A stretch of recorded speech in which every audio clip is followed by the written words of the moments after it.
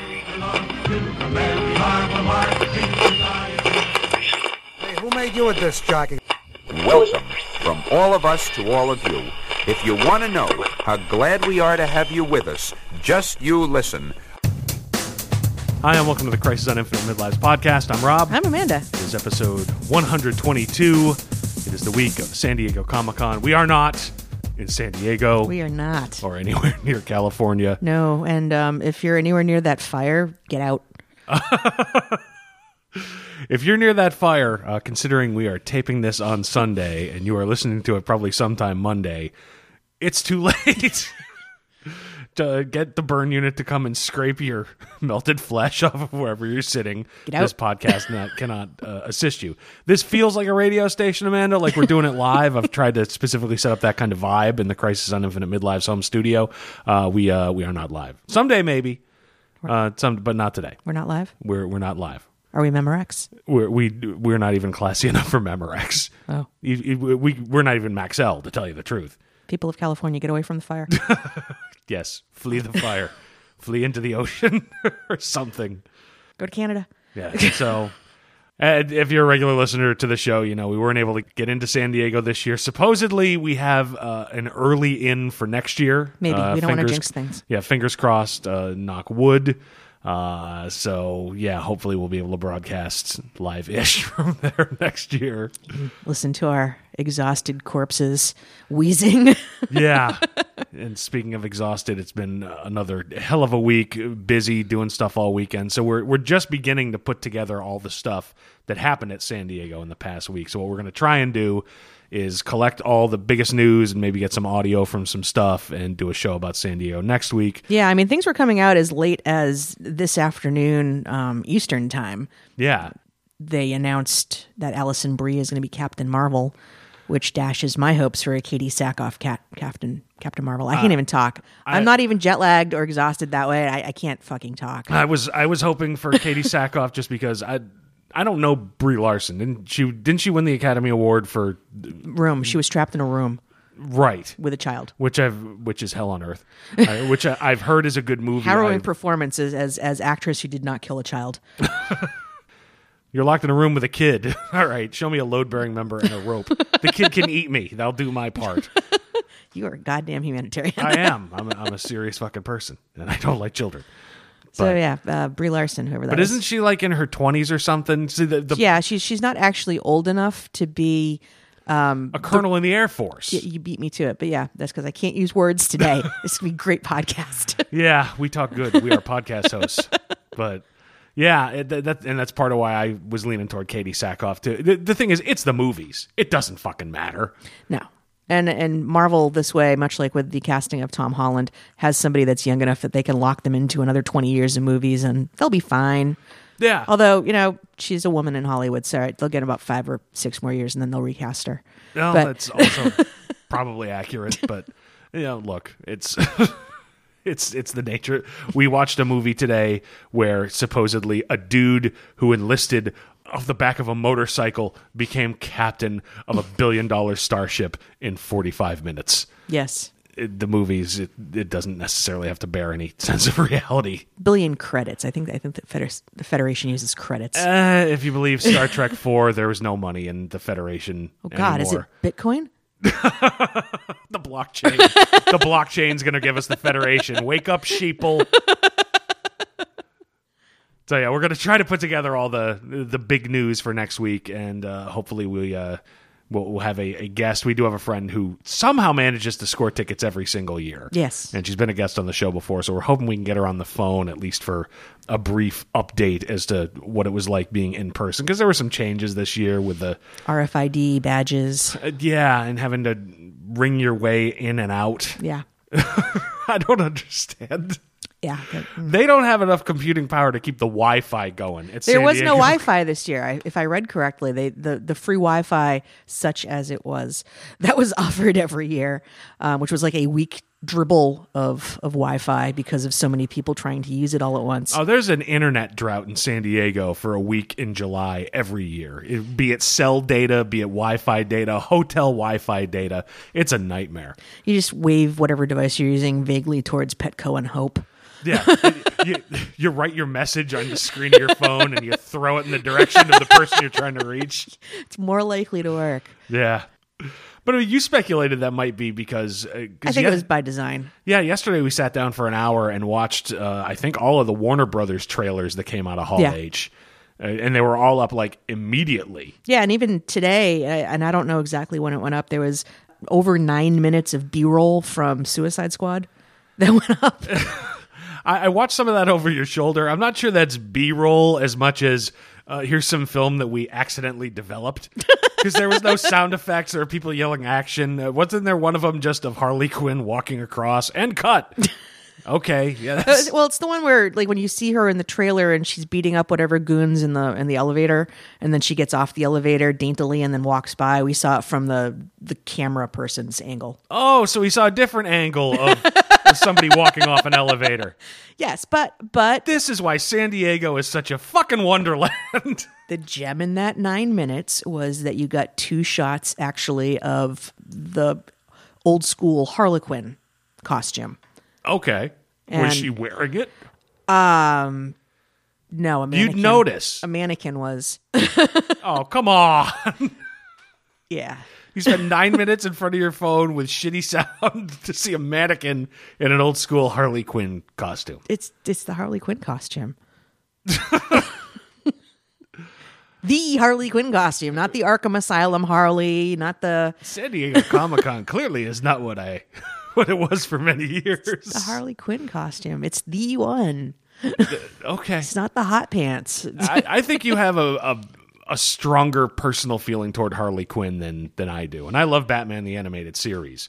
She's the newest, most somehow old school iconic character. Like, it's the weirdest thing. I mean, she's not a new character at this point, but she is new relative to the rest of the DC universe. I mean, not DC, Batman the Animated Series, that came out when we were in college. I think it was 92, 93. Yeah, but considering Batman came out, 1937? Well, yeah, okay, but still, we're talking like coming up on 25 years. Right. So. Just saying, though, she's not old like Superman or Batman or Wonder Woman. Okay, you've got a point. That's fine. It's just, the character. I've always enjoyed the character's appearances, but I'm a dude. Harley Quinn was never meant for me. In particular, even in the cartoon, it wasn't even meant. Harley Quinn was not meant for me until the Batman video games, where it's like, don't you want to fuck this? I'm like, what, those polygons? Thanks, I'm an adult. I've seen a naked lady. Can we get past the cutscenes so I can, as Batman, punch somebody? We went out with some of your friends to go see that horror movie this weekend, and there was a trailer for Suicide Squad, and your buddy on the other side of me, it's like he'd never seen, like, ass before. It was just, Hello. Yeah, but you know that friend. That's exactly what you would say. We're lucky he didn't scream, "That's my dirty little piggy" at the screen. It's true. I'm surprised It's we true. didn't get chucked out of the place. It's probably why we went to the 10 o'clock movie, to make it less likely we could get dinged. All right, so yeah, that's San Diego in a nutshell. Spend all day to get into Hall H, So to that you spend can 9 see- minutes watching a mannequin wear a circus clown leotard. Yeah. From a cartoon from 1993. God, I miss Comic-Con. I do. God. I spent all day. I'm looking at the clock. It's like, right about now, they'd be doing the Buffy the Vampire Slayer sing-along. Yeah. We'd be getting ready to go get hammered at the Hyatt bar. Mm-hmm. Hopefully next year. Yeah, we'll have a roundup, and even look at some of the rumors that came out of there. Apparently, somebody at the Hyatt bar got really, really drunk and cornered a Bleeding Cool columnist and said, "Yep, it's true. We're going to kill Tim Drake." You can print that. Who gives a shit?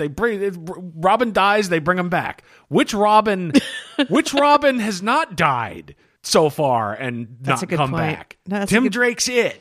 Yeah.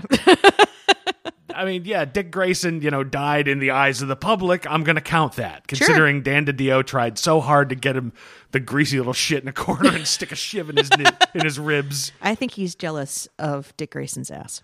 We were all jealous of Dick Grayson's ass, baby. It's only human. Okay. Yeah, But you see, that's what Dick Grayson's ass is for me. If Harley Quinn is intended in... Hold on a second.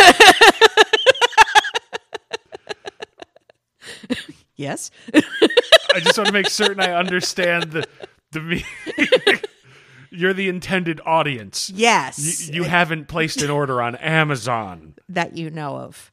Do they deliver ass? Well, I'm just Because saying I don't need anybody anymore. that the Japanese make a wide variety of interesting devices is all I'm saying. Do they have a Robin ass pillow? I'm not going to say anything more without my lawyer present. We have the same lawyer. No one can save you now. I'd like to plead the fifth. Okay. Back to what you were saying. Dick Grayson's ass is for you. Yes. And Harley Quinn's booty outfit in Arkham Asylum is for you. Yeah, but it doesn't matter. It's a cartoon. I don't care. Yeah, I don't either, I think. Okay. And even in the movie, that's a real person. But again, I'm a grown up, and Yes. don't stick your dick in crazy. I learned it early. I learned it the hard way. It's true. But it's true. Don't stick your dick in crazy. Don't allow crazy dick to be stuck in you. There's a lot of rules around it, but they all come down to the same thing. So yeah, Harley Quinn is just not. There's no ideal there. No, it's true. This Now that we've ruined the fantasies, We've ruined Tens. We've ruined fantasies, comic conventions. The city of San Diego apparently is on fire with Dick Grayson's ass. And somebody saved the fake fish crazy tacos. chicks and yeah, fish tacos. Yeah, all right, we'll go back for the fish tacos. No, we'll go back for the convention. There's just nothing like it. We've got Boston Comic-Con coming up in 3 weeks. Yep. And we've talked about it before. They got a murderer's row of talent showing up. Frank Miller is showing up for Boston Comic-Con. He barely goes to San Diego. So he's probably just started vibrating across the country now, and he'll get here in time. It's possible. It's less super speed than... I don't truck in rumors on this show, god damn it. I don't know what's wrong with Frank, but excuse me while I take a nice sip of fine Berkshire Brewing Company Steel Rail Pale Ale. It's a lovely beer, of which you have a whole case in the house now. I know. You still had to pay for it. And about 4 of them, they're still not sending me the free ones. Someday. But yeah, Boston Comic-Con looks awesome. Huge talent. They just announced their panel schedule, and it's certainly not like San Diego, but this is a convention that was just in a basement at a hotel 7 or 8 years ago. Right. And now there's a Marvel panel, a DC panel, an Image panel, Star Wars comics panel. There's a ton of cool stuff going on. Yeah. But there's nothing like San Diego and the raw spectacle. You go to Boston Comic-Con, they got a nice sign out front. And on the left is a bar. And on the right is a wharf. And across the street is a hotel. Yeah. You go to San Diego, and within 3 blocks in either east or west. It's been expanding out roughly like South by Southwest. It's like whatever venue they can get a room. They had comics in education panel at the San Diego Public Library this year. It's metastasizing. It's in San Diego's lymph. That was too far. Look, it's been a hell of a week. Cut me a break. Okay. But yeah, you go in any direction, and Christ, you go past Starbucks, and they've slapped a mask on that chick logo. Yeah. I expect that they'll start having panels at some of the Starbucks at this rate. Probably. Probably be sleeping at the Starbucks with how the hotels are going. Yeah. So yeah, we're hoping to go back. So yeah, next week's show, right now the plan is we're going to try and wrap up as many of the big stories as we can so we can kick them around and get some post-game analysis from somebody who was actually There. at the convention.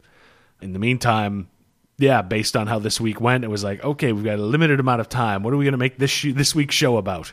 So we went to the movies again. Yeah, it worked out last week. We're not going to do this every week, I swear to God. No. Although if next week goes to hell, it'll be about Batman the Killing Joke. Which we think we're going to see either tomorrow or Tuesday, depending on our levels of energy. 'Cause Yeah, we're old. Yeah, if you listen to this early enough on Monday, July 25th, there are various theaters around the country that are doing a one night. I think it's 2 showings Monday. Yeah, well, I think some venues have added Tuesday dates as well. All right, but I can't guarantee that. But at least on Monday, there should be 1 or at least 2 showings in various cities around the country. Yes. Of Batman: The Killing Joke, the animated version with Kevin Conroy and Mark Hamill. And Tara That's- Strong is going to do the voice of Batgirl. Right, and it's coming out on Blu-ray, DVD, I think in a week, Yes. the beginning of August. But yeah, there's an early screening. It's playing about 4 or 5 miles from the home office. We're going to, depending on our energy level tomorrow, try to go out for that. So yeah, that may be next week's show if the energy level punts. There's supposed to be an interesting spoiler that goes with it that's been making the rounds because they showed some footage as part of the San Diego. I think they Film debuted. present. I think they debuted the whole thing Yeah. in San Diego. But we'll get into that if we see it. Yes.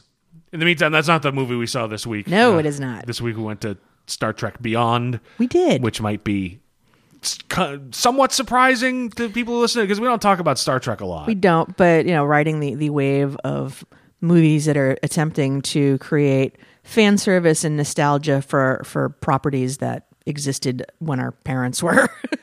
Yeah.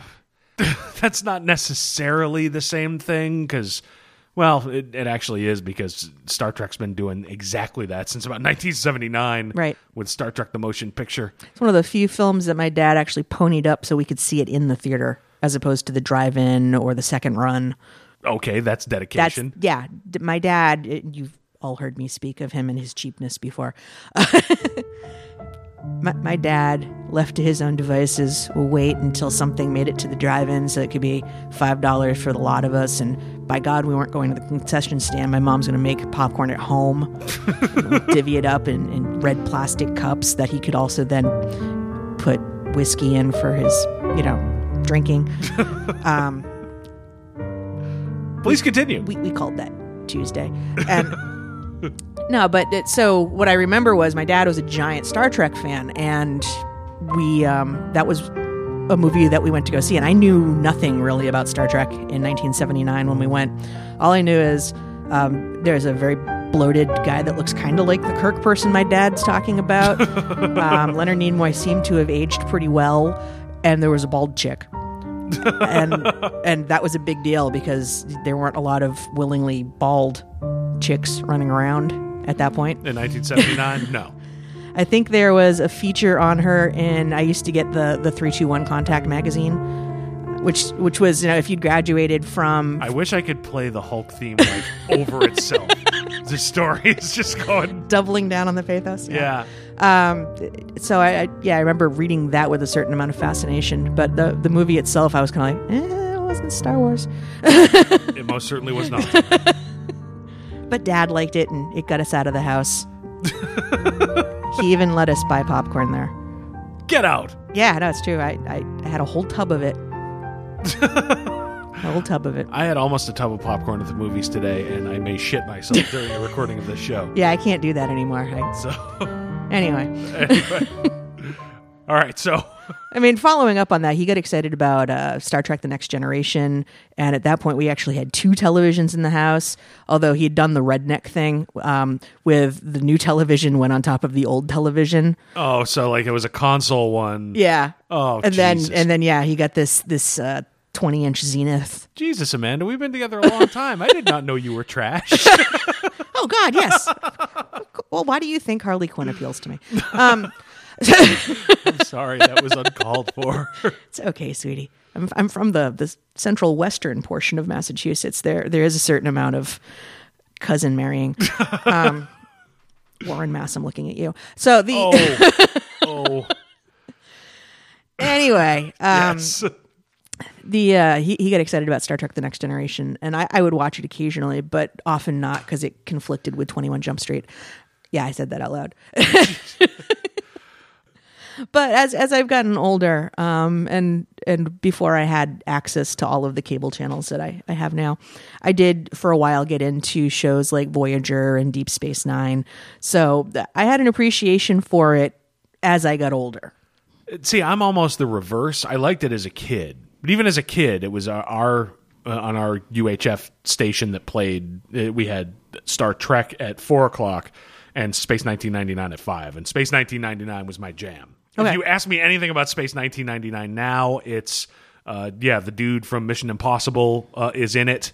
The spaceships were far more realistic looking for a kid who grew up, not too much longer after the Apollo missions. And there was some girl with weird ridged eyebrows or hair or something like that reminded me of Harry Osborn that could turn into eagles and shit long before Zan and Jaina were around. That's all I remember about it. Didn't you have the lunchbox? I had the lunchbox. I had the big Eagle One playset. Oh, wow. Because, yeah, I had that. I got that for my 5th birthday. So when we went to see Star Wars later that summer, I could immediately come home. At least I had some kind of spaceship to play with.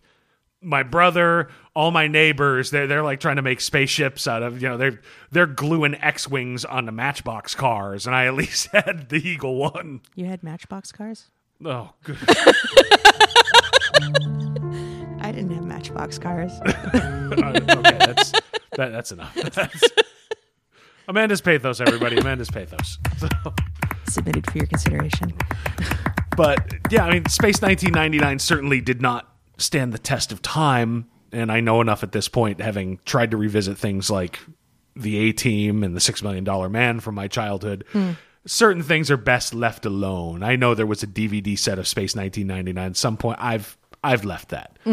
But Star Trek continued to be on syndication. So when I was in high school, like early high school, I was reasonably into Star Trek. I mean, to the point where we would have marathons every Memorial Day or whatever on the local UHF channel, and I would watch that and get excited about it. Okay.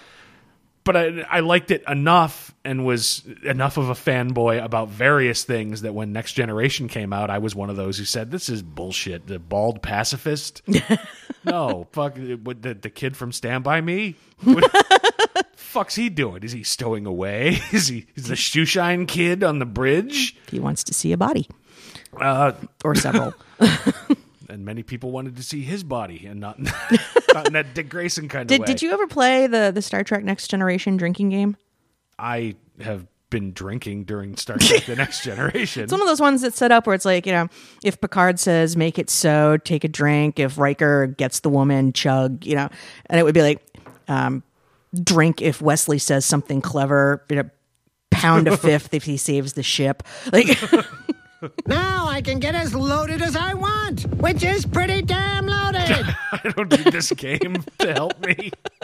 Just saying it's out there. And I would imagine that eventually, as more and more of these new movies come to Blu-ray, there will probably be new iterations of this drinking game. Because J.J. Abrams, and we'll talk about it more specifically with this movie in a bit, we both realized that we did like the initial reboot and thought Into Darkness was good watching it the first time, but didn't hold up quite so much. Yeah, in my head, it's not nearly... And we should watch it again. I do have the Blu-ray. I pre-ordered it because I liked the movie enough watching it, but then it's one of those that the more I thought about it, the shittier it got. Well, that's just it. There are a contingent of those out there for whom the fan service didn't ring true for whatever reason. They didn't like the choices that Abrams made. So they're writing drinking games.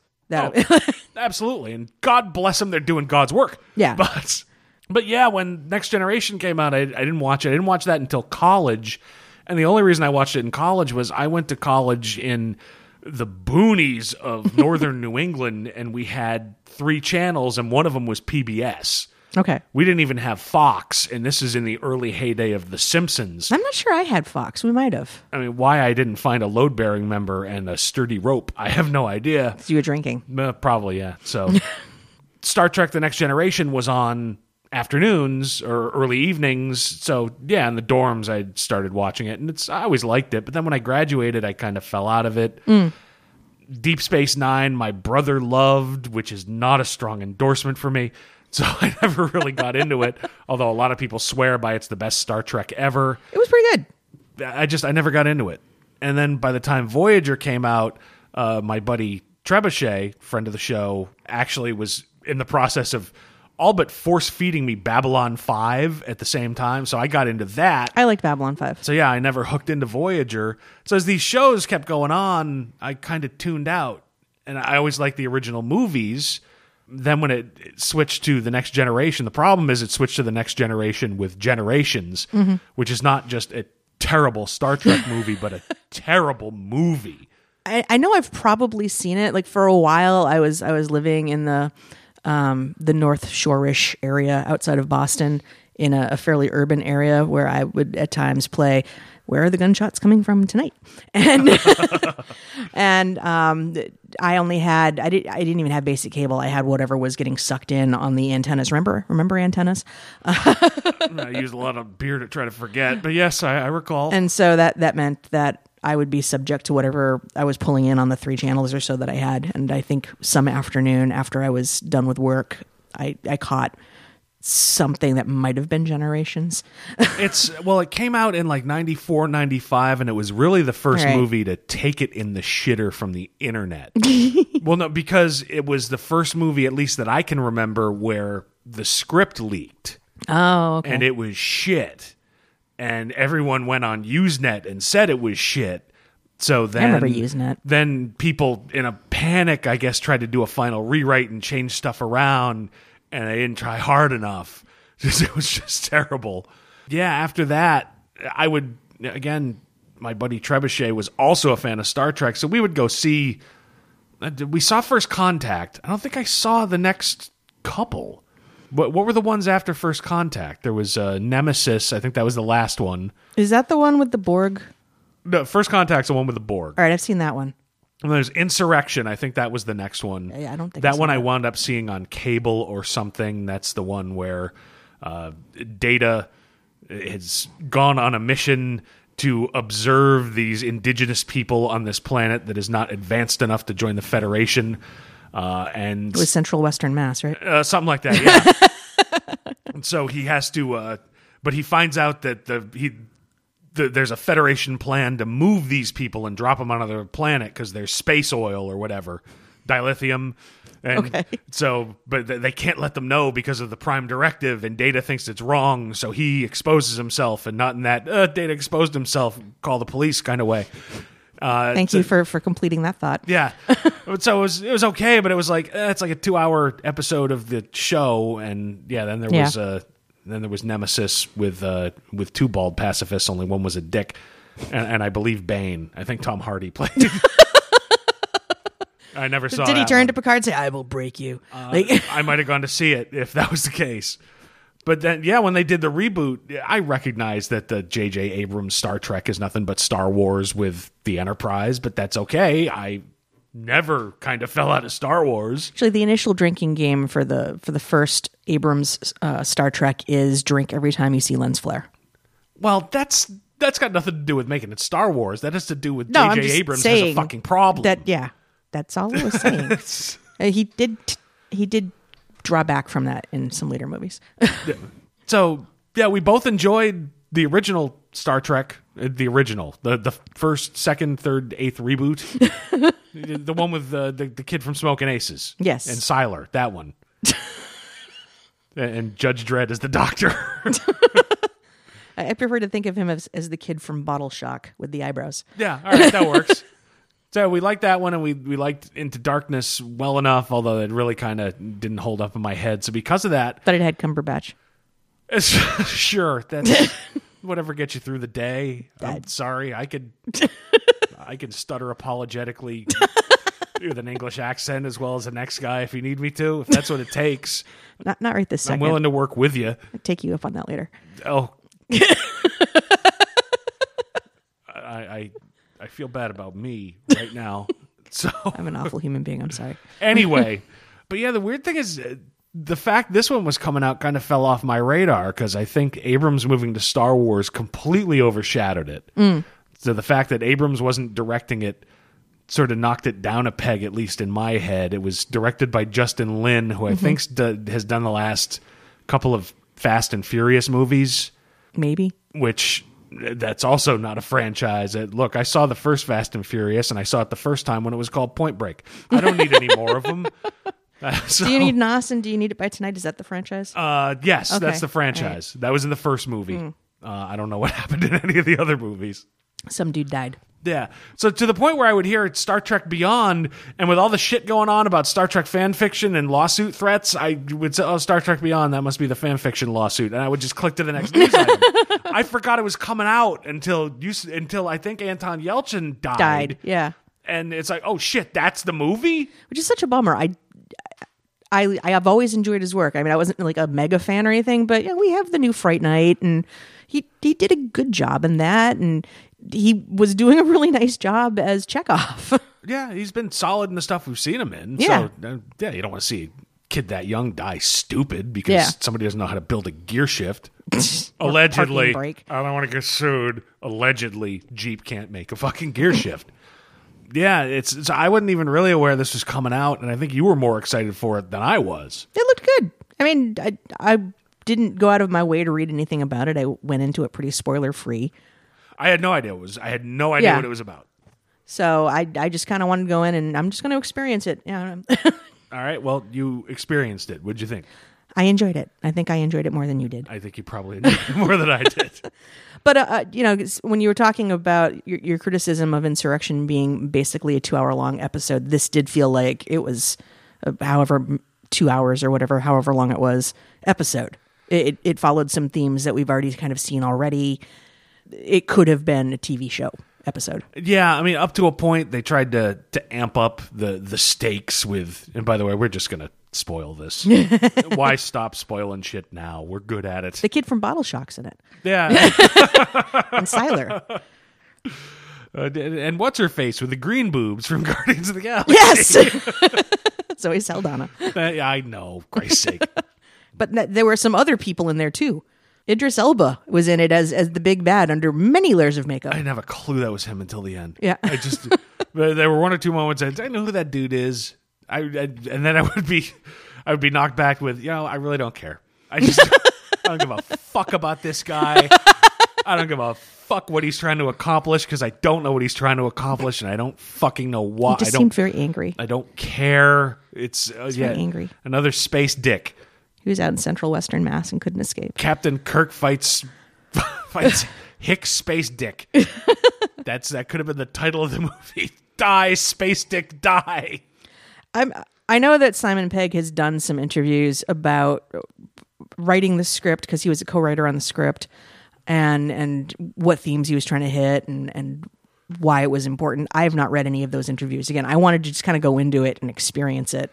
Yeah, the only thing I had heard was we learn in this movie that Sulu is now in canon gay. Mm-hmm. And has a kid and a partner. Yeah, and it's a thing they dealt with in one quick scene, and apparently it was meant to honor Jesus. Why am I drawing a blank? George Takei. Thank you, George Takei.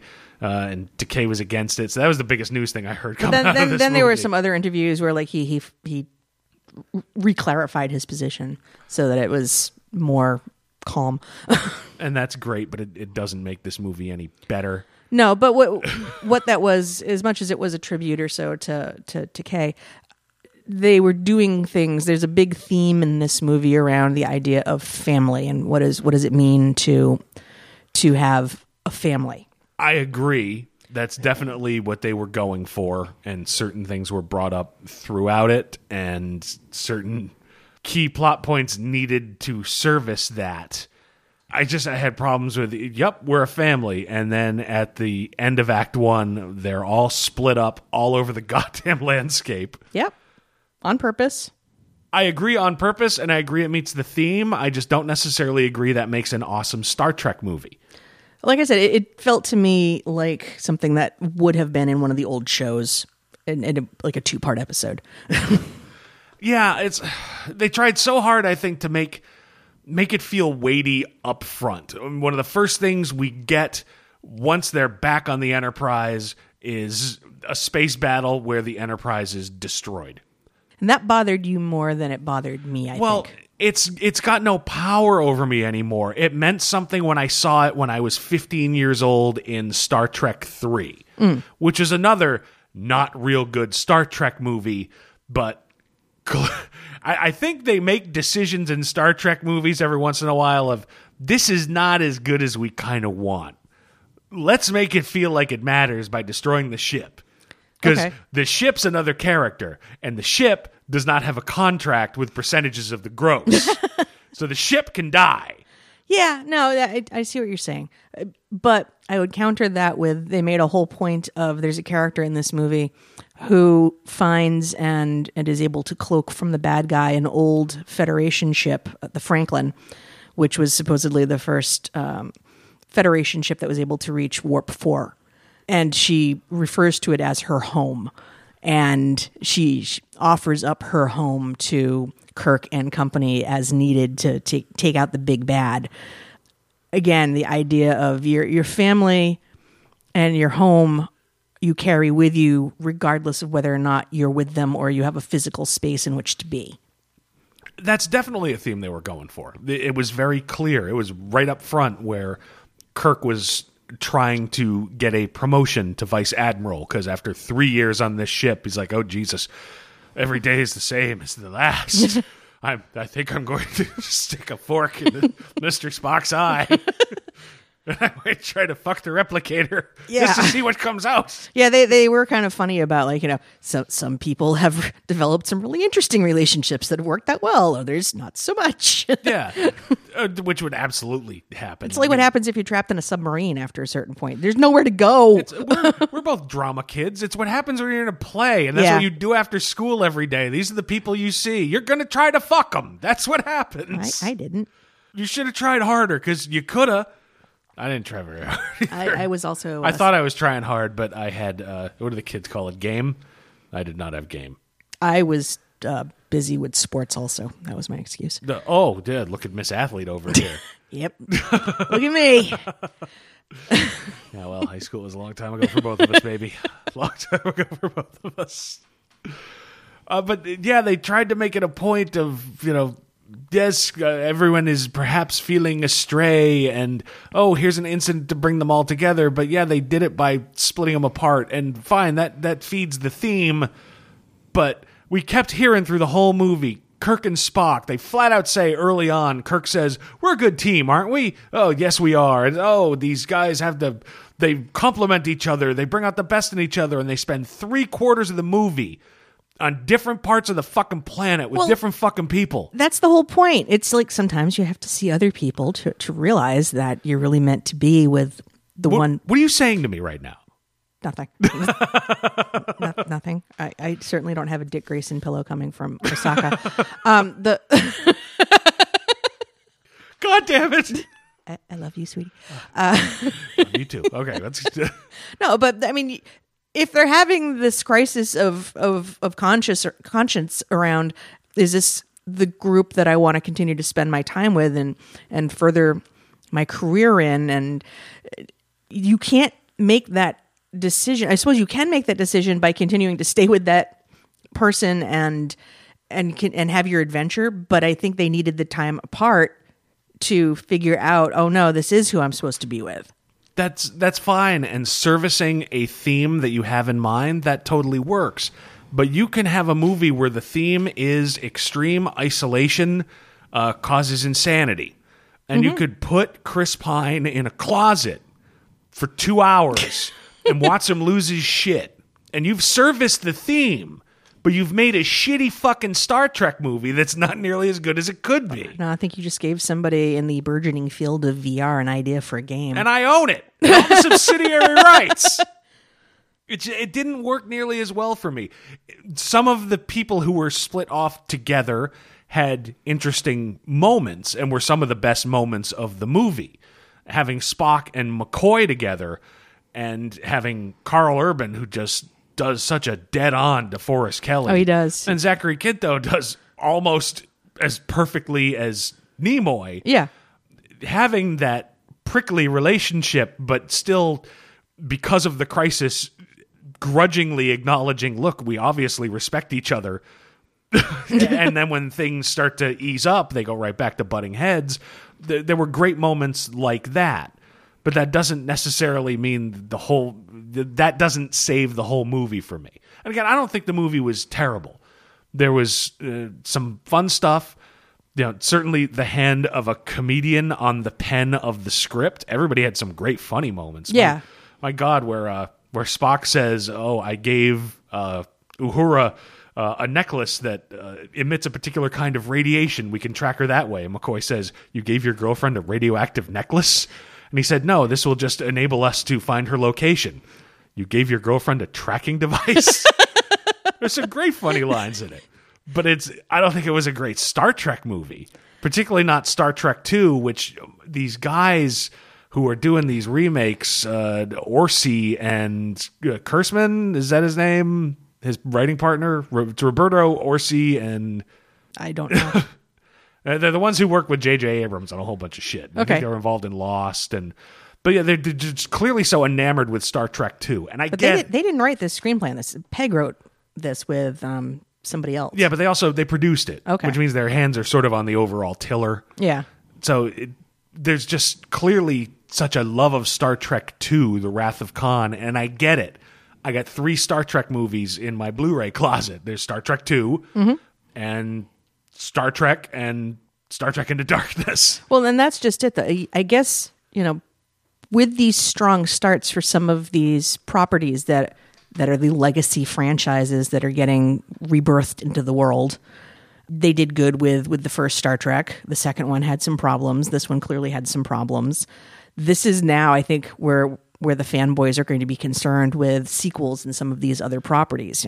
How good will Rogue One be? I got really excited watching that trailer. Oh, yeah, I know. You were bouncing in your seat.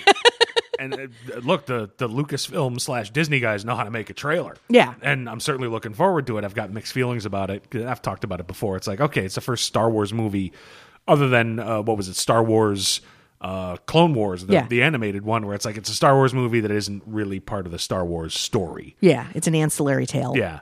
And it's, I sat there going, I whispered to Amanda, there's going to be a Star Wars movie every year for the rest of our lives. And as soon as I said it, I'm like, that's bullshit. They can't come out with a Star Wars movie every year for the next 4 years. But they will. I mean, there's already they've announced one of the things that came out of Comic-Con. I don't know if it came out of Comic-Con, but it was announced very recently. They've locked down whoever the actor playing young Han Solo is. Let's talk about movies I don't really want to see. I have a headcanon that involves young Han Solo and all of that. I don't need that movie. Others will want it. They'll go see it. I don't need that movie as a fan. Yeah, and whenever anybody says headcanon, I picture like the worst Punisher villain ever. I get what you're saying, but that's not the word how I spell it in my head when I first hear it. But it's when we look at the Star Trek movies, the first remake, I think, was solid in that they made it almost a mission statement that we are not beholden to what you've already seen. They very specifically set it up to say, this is a completely alternate timeline where these are the same characters that you know, but now they're about to have different experiences. And because of that, the stories that you loved all happened over here. We don't have to do that, and we're not going to do it. And that was exciting. And then in the first sequel, what did they do? They immediately did the same fucking story as Star Trek 2. Kind of. And in this one, we bookended the movie with almost moments from Star Trek 2. We get a private birthday celebration with Bones and Kirk, with Kirk bemoaning his aging. In this case, it was not, I've aged out of being able to captain a starship, maybe. It's, I'm older than my father was when he died, but it's the same thing. Yeah. Drinking bootleg hooch, bemoaning They their stole age. from Chekhov's locker, and is Chekhov even old enough to drink? Like, He is now. He was 19 in the first movie. Yeah. But, and book ended at the end with Kirk deciding, no, despite everything that's happened, I belong on a starship, and we're going to get the band back together again, even though I thought I was going to peel off. And so we got this first movie where it's like, we're not going to do the same shit. And then they've done the same shit every fucking time since then. yes. But that's the question, is you also run the risk of, if you start doing things that are vastly different, then you really need to make sure that your shit's tight and you're telling a good story, because otherwise you get the fan backlash. It's a fine line. Oh, it absolutely is, but At least there wasn't any whales in this one. you say that, but the whale one made the most money adjusted for inflation than any of the Star Trek movies. I think that was as of the first one that came out. That could have been adjusted since then. But Okay. yeah, that's one that blows up in the face of, I'm sitting here going, they took away the spaceship and they split everybody off and did stuff. Well, they kind of did that up to a certain point with Star Trek 4, and that was the biggest one. All right, so maybe what I want in a Star Trek movie isn't what the whole free world does. For me, it didn't work that well. Okay.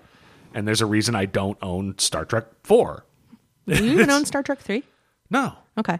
Star Trek 2 is the only really, really good Star Trek movie of those first 6. The 6th I'd put number 2. Which one was that? The Undiscovered Country, where it was going to be the first treaty brokered with the Klingons, and there was a Klingon captain who was utterly against it. And what's her face? Samantha from Sex and the City was a Vulcan rat. Okay. I've probably seen that then. And so but even that's good. I like that movie a lot. I don't like it enough to have owned it. Star Trek 2 is the only one where it's like that's just legitimately good front to back. I guess, for me, it was a summer popcorn flick. I enjoyed it. I would need to rewatch it to see what else was really falling down for me, because right now I'm just sort of in the headspace of, I liked it.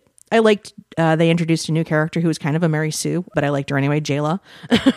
Yeah, I think she was in arguably one of the better parts of the movie. I'm not sure I'd go as far as a Mary Sue, because this kind of thing popped up with Rey in Star Wars: The Force. Yeah, but Awakens. I mean, she had like a ridiculously good skill set for living in isolation, out of the eye of a big bad. But I don't think it was as jacked up as you think. She was able to get an old beatbox playing over the. She was a self-taught engineer. She was able to, before the first person she finds is Scotty, and she knows what the word engineer means. But that's because she's been doing that. She was able to refurbish much of the electronical work inside the Franklin well before Scotty ever gets there, and that does include a boombox. But she also is able to work with this cloaking technology that she's able to get up and running so that she can keep the Franklin protected. That's true. I hadn't thought of that.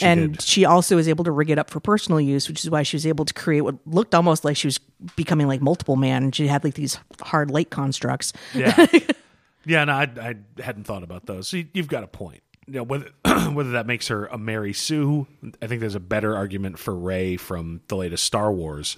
Yeah, although this being said, and let's be clear, I don't believe Rey from the latest Star Wars was a Mary Sue either. No, any more than Luke Skywalker was, who.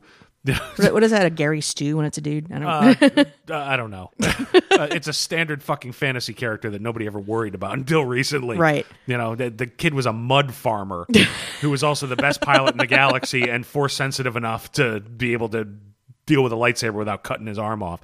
If there's a Mary Sue, Luke Skywalker is just as much as Rey is. No, that's true. What I did like about her is, she's clearly quite capable and able to, work with things in terms of technology, and she's very smart. She, in terms of inviting Kirk and company into her home, they in turn invite her into their family because she is given an invitation to go to Starfleet Academy. So she's kind of a stand-in for a Wesley type character, but vastly less annoying. Yeah, and my God, if I'm her agent, I am sitting there blowing up people's phones, saying only because agents are the lowest form of life next to certain lawyers. It's like, you're going to have an empty helm seat ever since that Jeep rolled. So it wouldn't surprise me to see her again. Yeah, I mean, they're saying they're not going to recast Chekhov, which is good. It's a tribute to the work that Yelchin did on this franchise. Yeah, no, they absolutely shouldn't. But having a new Enterprise in the next movie gives them the opportunity to reconfigure the bridge. So you don't have to have that empty, awkward space. Very true. So yeah, that's a character I liked a lot. She brought a lot of humor to it. Yes. I don't agree with the Mary Sue thing. I think you raise a good point with, she was great at all this technology. Yeah, okay. And self-taught, apparently. Yeah, but you know what? I did a lot of high-level computer engineering this morning, just sort of as a side project at my job, and I'm self-taught. It's possible to teach yourself to do some kinds of engineering. Yeah, I'm not good at that. I got a D- in Pascal. I'll teach you the Hello World thing. It all goes from Hello World. Can I use go-to statements? No. Fucking no. Then I'm not going to learn anything. Can I change colors with poke statements? I'll get you a Commodore. That's what you want. I was good at logo. Oh, God. Let's get you into Starfleet Academy. I can make the turtle do geometric things. Look, it's going 90 degrees to the right. Oh, I'm sorry. I didn't know how this machine worked. And clearly that's continuing. Yeah, I like that character. I think that was one of the stronger parts of it. I didn't, again, Krall, was that his name? Crawl, yeah. The biggest problem in this movie was the fucking villain. He's the worst villain in any Star Trek movie I've ever seen, and that includes Spock's grinning brother from 5, The Final Frontier. Well, I think that's in part because they were trying so hard to keep his origins a secret. It made it hard for them to articulate motivation beyond, we're hard out here on the frontier. They never articulated motivation until the end, and then it didn't make any fucking sense at all. It didn't hold up with anything else that he'd done up until that moment. Spoilers. He apparently used to be a Federation officer, and his ship crashed there, and they were, in his mind, left behind by the Federation, and he didn't like the Federation anyway because he was a soldier prior to the Federation becoming a thing, and once peacetime came around, there was no room for soldiers. They retired him to a captainship where he got to deal with peace, and he just secretly always resented it. Which doesn't make any sense at all. It's okay. You were a war commander, and suddenly you're a peacetime commander, and you resented it, and your ship crashed. Okay, I get that. But then somewhere along the line, he developed the power to suck life out of people. Yeah, there's like the magical technology that had been left behind by some other civilization, so that's a MacGuffin. And yeah, so he's been there 150 years, 200 years, apparently building these swarm spaceships, because even with this advanced technology, he never managed to get his own ship off the ground to rescue himself. Even though the crew of the Enterprise is able to get it up and running, in 45 minutes in between listening to Public Enemy fight the power. Well, they got mad skills, yeah. Oh, of course. Mad skills and all kinds of engineered materials about on this dirt wad in the middle of nowhere with no industry and no indigenous life who lives above ground. Yeah, I think they could have tightened up their villain game on this because they were trying so hard to redirect and double blind in terms of who are these. Yeah, as I was watching it, I'm like, it looks like the Dominion. It looks like some of the characters that came out of Deep Space Nine. And every time Elba's character would suck the life from something, then he would look like a different. At first, he looked like a member of the Jem'Hadar, I think, and yeah, this is all shit that came out of Deep Space Nine. So you had to Wikipedia me really quick. Yeah, before the show. and then he starts to look like a Cardassian, not a Kardashian. That's how the Kardashians have ruined everything. I knew who the Kardashians were. Like I said, I watched some of the Next Generation. Yeah, but yeah, I can't hear that. That word sounds wrong now. It does. All I picture is implanted ass, and that is its own kind of villainy. It is villainy. It's a wretched hive of scum and villainy. Beverly Hills. The motivations just didn't make any sense, and I'm going to attack this space station. Okay, why in particular? Because it seems like when you're making the comment, well, they could have. He was already beginning to go. They found his star log and Captain's log. Yes, sorry. And they got my dick message. It was in contrast to the one that Kirk had been making, where it was like the madness of the same fucking shit every day, over and over again. What am I doing with myself? And in his case, he was going crazy because what am I doing with myself? I'm a soldier and I have no wars to fight. I'm redundant. And so, in conjunction with feeling abandoned by the Federation, which he never agreed with as an entity to begin with, he has all this time to continue to go mad. I guess. On the edge of the Federation discovered country. I mean, there were things that they pulled from all sorts of other Star Trek movies and episodes, but they were trying so hard to keep us from knowing until the very last second that he had formerly been a Federation officer, that they kind of squandered the opportunity to have a really strong villain. They squandered a lot. He's after this, like you said, MacGuffin, this thing that is somehow the trigger to an ultimate biological weapon that he's aware of, and yet Starfleet was just going to give it to these midget monster people to, I don't know, make them happy. They made it seem like the $27 worth of beads to buy Manhattan. Yeah. But it's somehow this creates the ultimate biological weapon on this dirt planet that doesn't apparently have any technology, yet has this advanced technology to turn you into somebody who can suck the life out of people.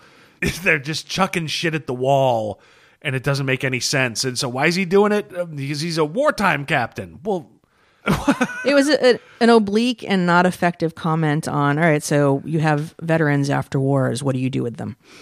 apparently retire him, because if you give him a starship, it's bad fucking juju. Yeah. Additionally, there were nods towards the kind of hive mind technology that would bring a viewer to consider the Borg. Yeah, they were chucking all kinds of hints. And yeah, you thought Dominion, I thought the Borg. I whispered to you at one point, if this is the Borg, I think I've checked out of Star Trek forever. So at least they didn't do that. Yeah, no, that's true. So I guess it sounds like, as they're talking about, like they have a 5-year plan, and this is year 3. If they've freed themselves of all obligation now in terms of telling, retreading things for the purposes of holding fan service constantly, do we get an original story in the next one? I don't know. I love an original story. I think on certain levels they were trying that here, but they were just too goddamn afraid to step too far away. So they gave us, these bookends from Star Trek 2, and it felt like Spock was very much having to put to bed the idea of doing something different and leaving Starfleet and going back to New Vulcan and all of that. Yeah, but even that goes back to Star Trek the Motion Picture, where he was trying to reach Kolinar, and they wouldn't let him do it because he was half human, and so he had to go back to Starfleet. That was more of a, I have to do this, I've been shamed, as opposed to a choice. Right. But it's still a beat that we've seen from the Spock character. True. We're just seeing the same shit over and over again. I don't want to see the same shit. I saw that shit. I saw it when I was 10 years old. Okay. Well, what would you like to see? Something more along the lines of the first one. Okay. Where it was, okay, we're splitting off. The first one's got its problems. God knows. We kick Kirk off the ship, and he happens to land on the planet where Spock is. Spock. Yes, and agreed upon transporter technology of it only works within orbit. No, we'll just warp people and grab people at warp speed from 1 billion miles away. It had its problems, but at least they were sort of trying to make it a conscious, and certainly it's disingenuous for me to say it was an original story. No, it was designed to take the original story and split it so they could do new things. So do the new things. I don't know what those new things are. Star Trek's been a property for 50 years. It's hard to come up with something completely original with these same characters, and God knows you're pairing them off in weird ways and whatever. They split everybody up. Even Scotty didn't get to hang out with his little alien dude. I hate that little alien dude.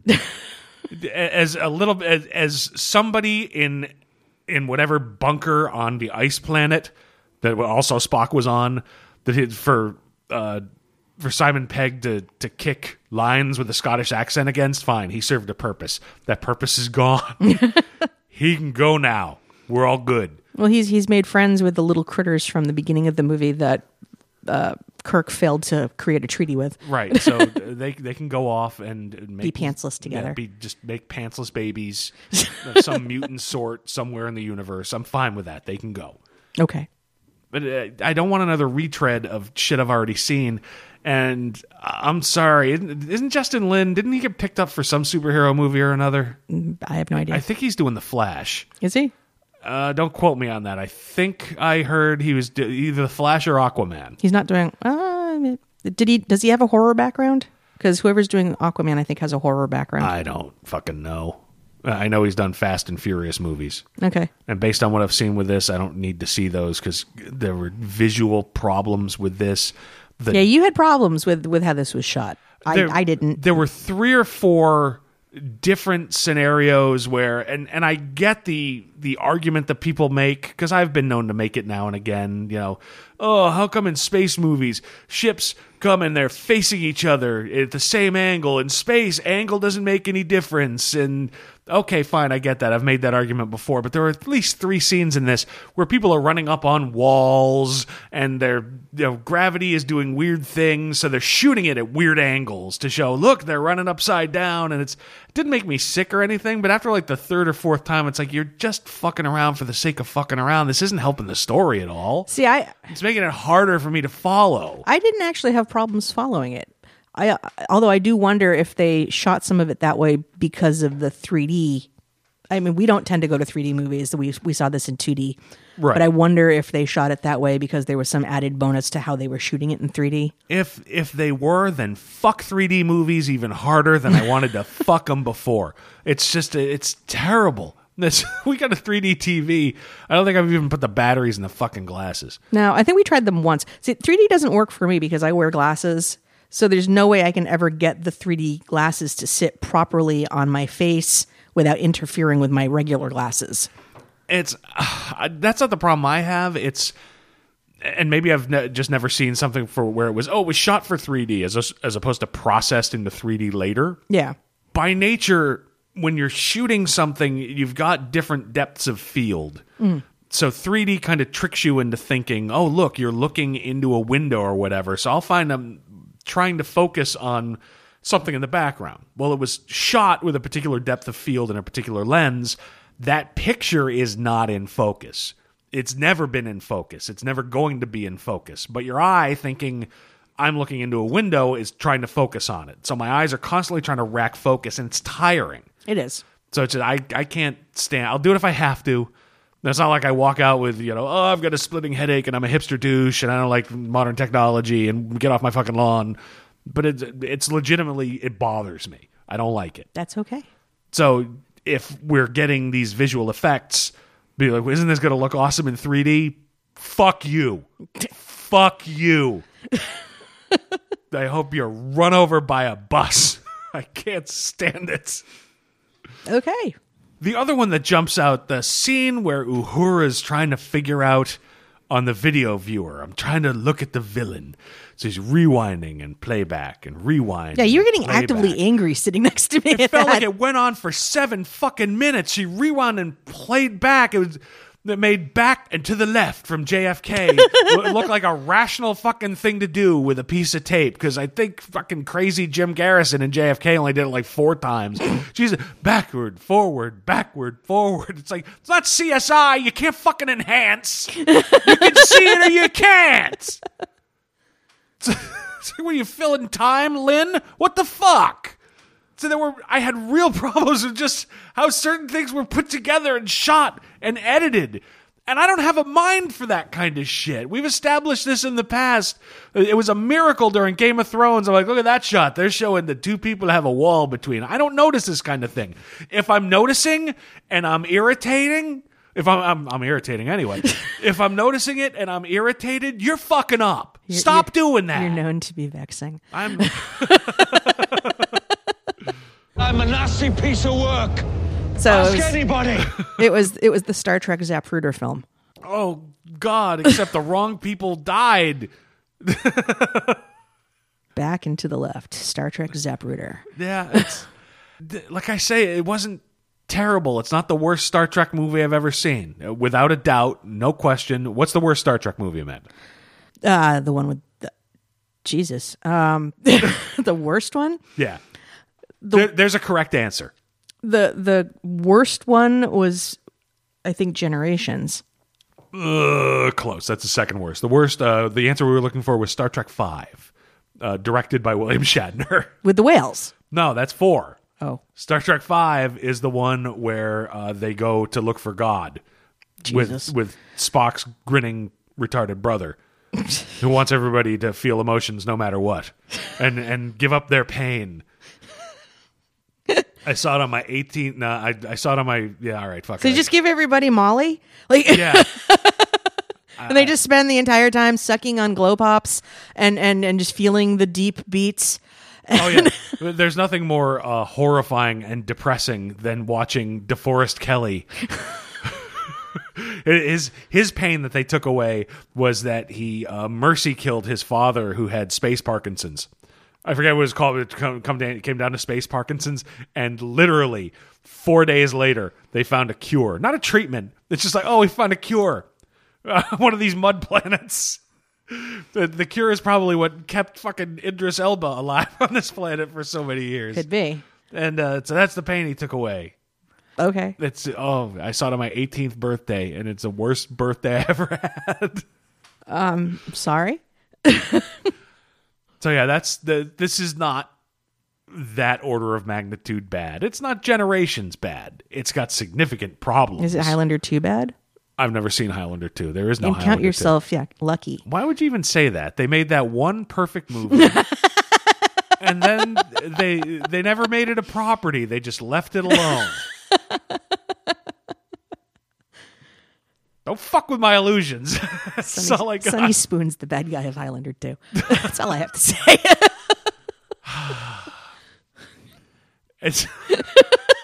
I've literally never seen Highlander 2. That's all right.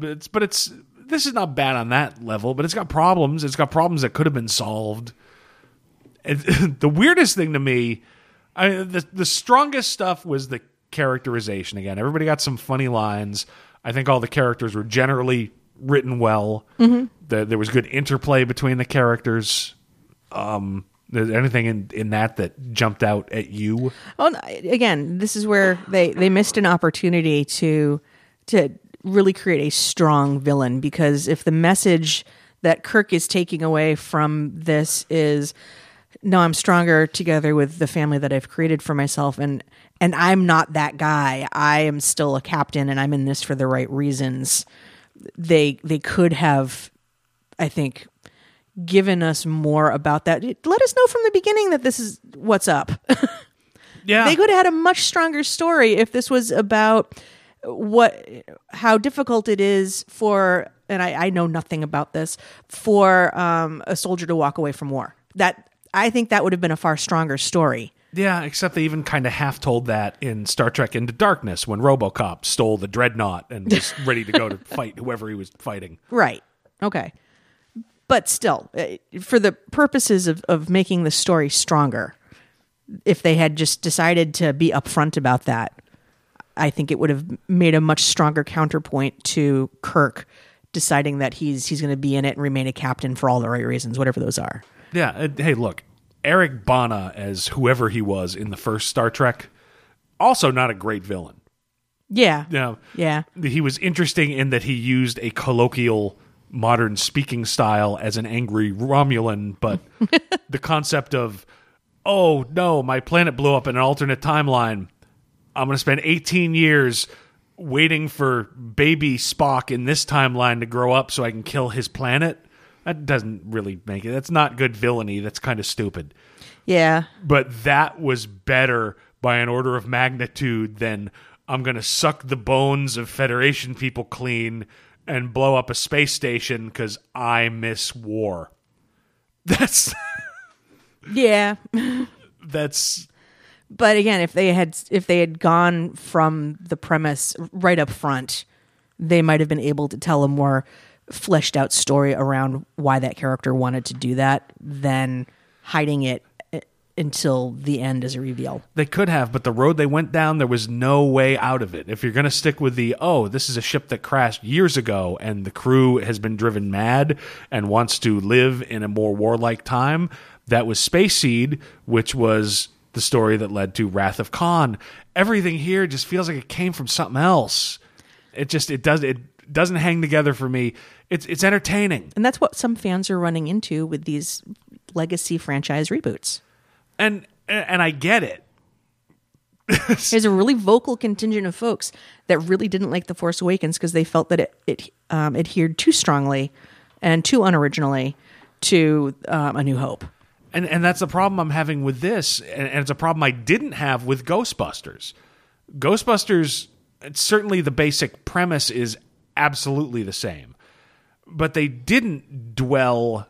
They would make nods toward the old one and then move in another direction. You know, here's the hook and ladder company. That's not going to work. We'll go over here. Yep. It's, here's cameos. And the cameos, frankly, didn't work for me nearly as well as they probably did for a lot of people because they made me remember the first one where I was kind of getting drawn along and all right, this is something, while at the core it's the same thing, it's moving in a different direction. With here, it just felt like everything sort of came from other stuff. And it's no, you're coming from other stuff that's been done better already. Move it in that direction that you kind of promised people, for good or ill. It was a bold statement in that first movie to say every story now has nothing to do with what you've already seen. Yeah. And Other then- than what we can pick from the bones to re-amalgamate into this other story. Well, and that's the problem. They keep picking at the fucking bones. So it hasn't really gone in another direction. It's just, we're going to tell that same story, but twist a few things. No. I got Star Trek 2. I don't need it again. I don't. That's okay. Is this suffering from, they say the Star Trek movies, you want to go with the even-numbered ones. This is an odd-numbered one. Yeah, but the odd-numbered one was the first one that was good. That's true. And the second one, I'm willing at this point to put the second one in to see if it was better than this one. Because, like I said, in my Punisher murdering headcanon, it has not held up. But I've watched it in a couple years. Okay. So I don't think we'll have time tonight to do it. But No. maybe sometime this week. But yeah, it's...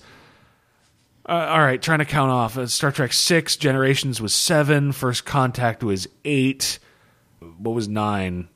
We talked about this earlier. I've already put it out of my fucking Nemesis? head. No, Insurrection. No. Insurrection was 9. Nemesis was 10. So Star Trek 1 is 11, so odd-numbered, and that flipped it on its head. So yeah, no, it doesn't matter anymore. Okay. It's all fucked up. One thing that struck me was the end of this, did it feel kind of like an overall ending? It did. It felt like Abrams was trying to hedge. Like, if I'm too busy with Star Trek, this is my closed set. If I'm too busy, rather, with Star Wars, this is going to be my closed set. Yeah, because it seems to me that, I'm not sure about this, people are under contract, and certainly producers are already talking about, in the next one, we're not going to replace Anton Yelchin. Yeah, they have said that they're not going to replace Yelton. But that means they clearly they're planning to make another one. Yeah, I think they want to do at the very least 5, because they were talking about how Kirk has signed a 5-year contract or pledge or whatever to Starfleet. But this felt very much like an ending of, okay, we're done with this. Just to me, it's like we got Kirk and Spock back together. Yeah. They're committed to continuing that very pointed picture of the original crew that was given by Ambassador Spock to Spock in this universe. It just felt very much like yep, you know what? All these things have been wrapped up, and we're going to go in this direction. We're going to have our 5-year mission, and we're going to have a big, long history, and thank you, good night. They've got to have at least one more, because there's going to be the comedy moment in the next one where Spock experiences Ponfar. I think he's been experiencing it regularly. Maybe. Yeah. There's a million things you could do with it. They keep doing the same shit with it. But no, it's just... And maybe it was just me. At the end of this, it really sort of felt like, okay, it's the end of the trilogy. Maybe everybody's off contract now. Maybe this is the end of it. Yeah, I think they have plans for at least 2 more. Okay. So, yeah, I mean, I don't have a hell of a lot more to say about this. It's just, a lot of it fell flat to me. There was entertaining parts of it, but there was just a lot of it of, this villain is terrible. I think this is their opportunity to begin to go in new directions with new Starfleet characters. We had the Commodore that we met for the first time here at the Space Station. Space Station. Space Center. I think the Space Center's at Epcot. I think you're right. We've got Jayla, who's going off to Starfleet, so you figure she'll probably be on the bridge next movie, because she's easily the breakout star of this. Yeah. And this, if they're pulling new characters from Starfleet, then we'll probably see some new blood on the bridge, which is their opportunity to start taking it in different directions. I don't have a problem keeping the original characters. Just do something different with them. And I don't know what you do. You've got 100-something episodes of the original series and 6 movies with those characters, and God knows how much in the way of... They're also developing a new television series. I don't care about that either. I don't. I'm just saying. So there may be ties into that. I don't know what their plans are for that. I don't know when they're setting that. I mean, in its own way, Star Trek belongs on television. Because, this on a television show, this could have been a very decent 44-minute story. Sure. You take out the destruction of the Enterprise, which just, again, did nothing for me. You brought up when we were talking at the restaurant after the movie of, well, every generation, must have. Yeah. Maybe it affects them differently, I suppose, but. Although I don't know how many new fans would be that seriously affected if this is only the third time they would be seeing the Enterprise versus people with history with the Enterprise like my dad. I can only imagine how it impacted him when he saw that. Yeah, I mean, when they blew up the Enterprise in Star Trek 3, it was a long, boring scene of it required the entire, it wasn't the entire bridge crew, but the Trinity, Kirk, Spock, McCoy, Yep. to give the order. They were killing the Enterprise, who had kept them safe for so long. There was a movie that really tried to Search for Spock, wasn't it? Yeah, tried to keep its emotions on its sleeve with, hey, we're bringing Spock back. Even though, Christ, the producers at that time, they got all that emotion out of killing him, and almost immediately after they released Star Trek 2, it's like, oh no, we're bringing him back in the next movie. Yeah. I don't understand money people sometimes. Maybe if somebody would send me some money. Or beer. Or some fine Berkshire Brewing Company Steel Rail Pale Ale. If I knew I had an infinite supply, I wouldn't drink it like they're going to make it illegal tomorrow. Maybe I would understand how you can make some of these decisions. But yeah, that was a really emotional moment in a movie that was really not that great. But it was, again, that was a ship that had 100 episodes of history, and at that point had been in the public consciousness for 20 years. Yeah. This version of the Enterprise, it always looked like it came from an Apple store. You chuck what you get from the Apple store every 2 years to get the fucking new one anyway. Yeah, They should have had a guy in a turtleneck going, Enterprise 2. Enterprise. It's got a proprietary headphone dock. I gotta get that. They even fucking telegraphed at the beginning where it's like, Enterprise is the only ship that can go into that nebula. You're right, Captain. The only ship that's more advanced. We're building at this very space station as we speak. Well, even with that, though, I thought like that was going to be, they were going to complete it and then have to use that to come save them. And that turned out not to be the case. Captain Kirk doesn't need to be rescued. It's a Picard wuss who needs someone to come bail his ass out. Locutus of Borg, traitor. How do you really feel? I don't know. I thought that show was all right. Their bartender was Whoopi Goldberg. They had a bartender. I know, and she served an excellent drink called the Shark Jump. That's when that show lost me, kind of. It's like, hey, look, I respect she was a Star Trek fan and wanted to be on it. I'm not going to begrudge her any more than I begrudge Sam Jackson wanting to be a Jedi in Star Wars. Does anybody look back on Star Trek The Next Generation and go, God, if only there was more Guinan? Nobody's ever said that. That's the first time that sentence has ever been fucking uttered. And it's recorded. I have to take responsibility for it. I feel terrible about it. But I don't think anybody has ever said that. I don't even think Whoopi Goldberg ever said that. She shouldn't. I was entertained, but just not a real good movie. And certainly, of the three, I mean, right now, I'll need to rewatch Into Darkness, but so far, my gut is, the weakest of the three since they've remade it. Okay. That's valid. I'm not sure that it was, but I'd have to rewatch it. For me, it hit all the thematic notes nicely. I enjoyed watching people pair up with different characters than they would normally hang out with. It had sort of an interesting kind of mismatched buddy cop vibe to it, which, when done well, which this was, is entertaining. It's up to a point. Except there weren't that many. There weren't that many groups. There was Kirk and Chekhov. Yep. There was McCoy and Spock, and then there was everybody else. There was Scotty and Jayla. Scotty and Jayla, and then there was Uhura with Sulu and the little green guy who was able to break them out briefly by sneezing on things. Apparently, when he gets a cold, it's like alien acid. All right, he served a purpose. Maybe he doesn't have to go off with the pantsless aliens and make pantsless alien babies. Well, no, I think he was. Don't think I haven't missed that he's at perfect Scotty blowjob height. That's you and like 800 other fans. All right. I don't trust. I'm normally a comics guy. I don't truck with a Star Trek fan. I don't know where those or the Slash. I'm sure there's Slash fic about those two. Oh, dear. If not, I own that and all the subsidiary rights. Yeah, I don't want to picture that. Although, yeah, if you can say it out loud, it exists somewhere as porn on the internet. Oh yeah, what is it? Rule 34. If it Yeah. exists, there is porn of it. Yeah, and you know that there's already been some sort of parody porn of the new Star Trek. So I'm sure there's If there is, I haven't seen it. there's already honest. there's already a XXX parody porn of the new Ghostbusters Well, of course there is. and of Justice League, and so it's out there. If not, Vivid or somebody will be dropping it soon. Yeah, whatever.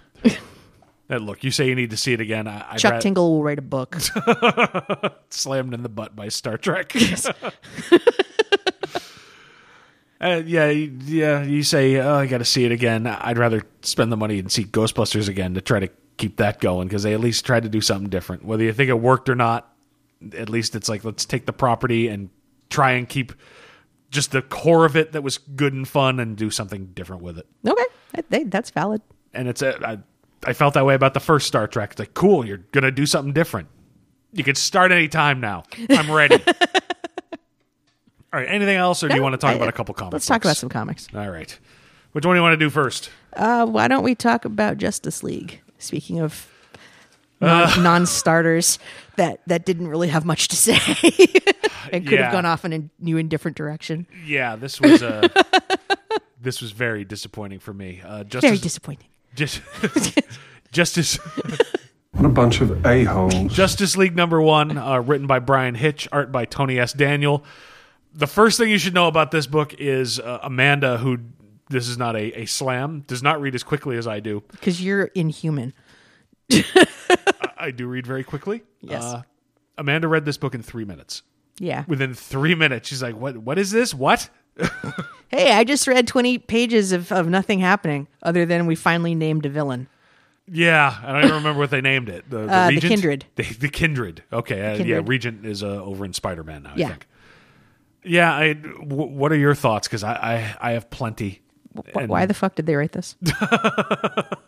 Can you be a little more specific? Like, what the fuck just happened here? I open it up, and let me start with this. Here's the positives. Tony Daniel has beautiful art in this book. There are some, you can't accuse his work of being static. It's dynamic. It's full of action. There was much fury. As far as Hitch's writing, there was little sound. Yeah. This book is state-of-the-art comics, provided it's 1999 and you've never read The Authority. Yeah. Okay. All right. That's where every time they showed the emerging villain in terms of some art cues, I'm thinking, like, is this supposed to be some sort of Damonite thing? Is that still in play in this universe? Are we folding in more Wildstorm shit? Like, And it's possible that's what they're getting at, but there were just big parts of this that just harken back to the original Authority, and even Mark Millar having taken over from Warren Ellis. yes. We open with a superhero intervening in an ongoing war to stop it, which is, it's Wonder Woman up front, and that's just clearly out of the Authority's mandate. We will intervene and we will make the world a better place, no matter whether we have a place in politics or armed conflict or not. Right. That's pure Authority. We get the phrase extinction level event by the 5th page. And also, at some point, somebody says, and I feel like it might have been Wonder Woman. I'm trying to see if I can find it real quick. It's really hard with the 9-page ad spread in the middle of this fucking book. Yeah, can we stop that shit, please? Number one, it's not just ads. Most of it is an ad for a DC Rebirth comic That I've already read in like 8 other books, and now I don't care. Yeah, it's, if we found one of your comic books, we're likely to be buying more than one. You don't need to hype them. You've already got us. And the fucking Snickers ad in there. Jesus. I mean, implying that Wonder Woman becomes a monster without a Snickers. Because, you know, bitches love chocolate. I said it in the last episode. Just give her a Midol. That's what you're saying. Yes. Yes, I don't disagree with you. It's horrible. They're pretty. I don't know who did the art. Yeah. Oh, here it is. Batman says, Victor got a situation here. Alert the authorities. We'll need a quarantine. Like, that feels... Like a nod. I see where you're coming from. That didn't jump But out this at is me. also right after they... this on this page where he's in discussion with Cyborg over the comms. Tell me that Oh, it looks exactly... ship doesn't look like something out of the Authority.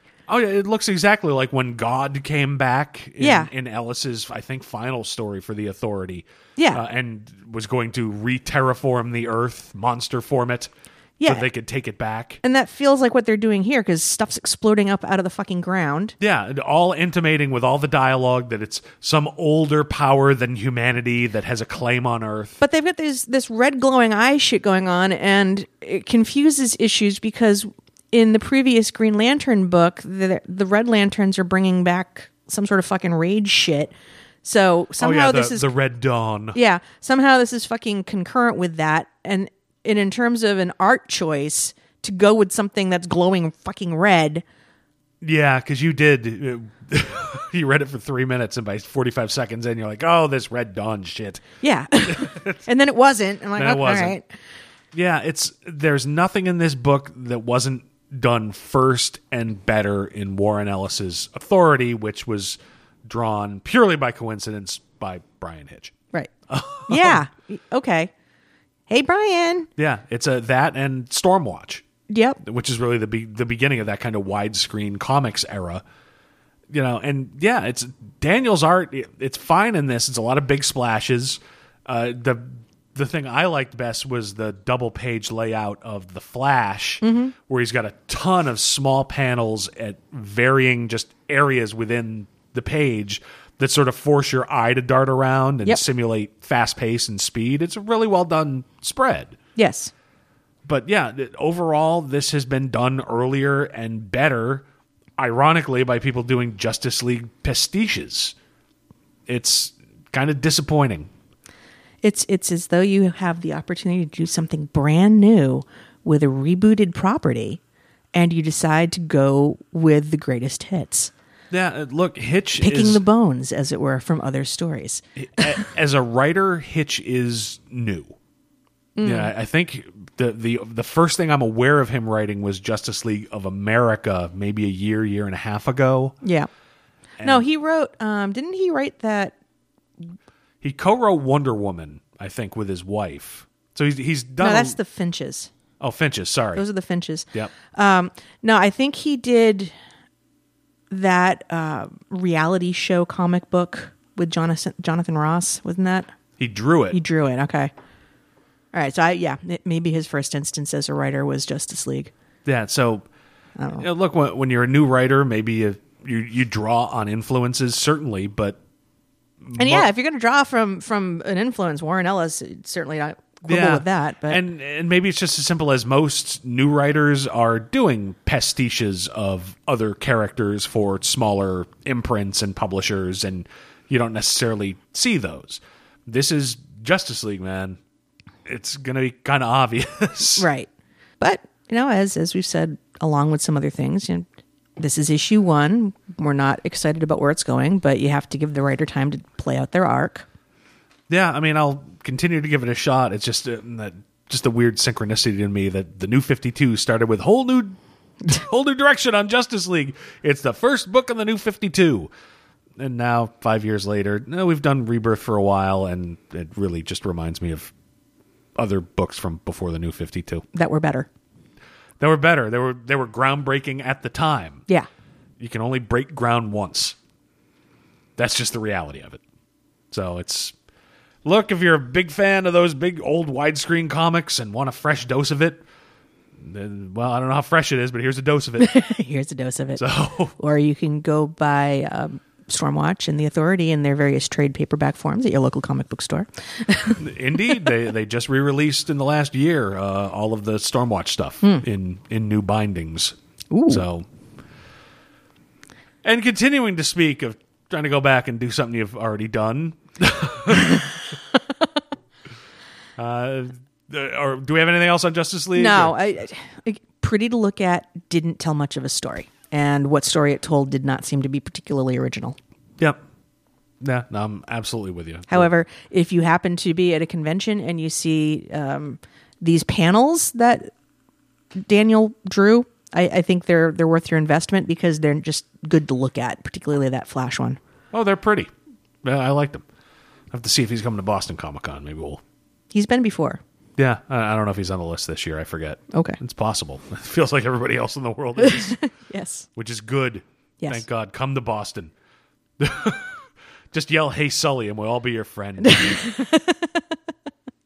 In the meantime, for more of the more of the same, the Hellblazer. Not Hellblazer. No.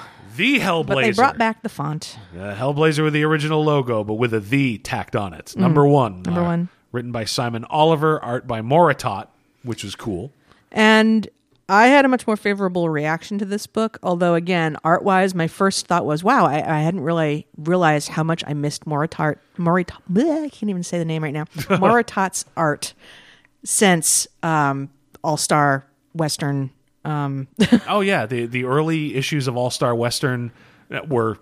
most of the reason to read it was Moritat's art. And I love Palmiotti and Gray on Jonah Hex. I have almost every issue of their pre-New 52 Jonah Hex run. I understand why in All-Star Western it's, nope, let's DC Comics it up and put him in Gotham and then bring him to the future. And it's, no, man, just give me a good Western. Jonah Hex was a good Western. So All-Star Western didn't work nearly as well for me, but it was a damn good looking book.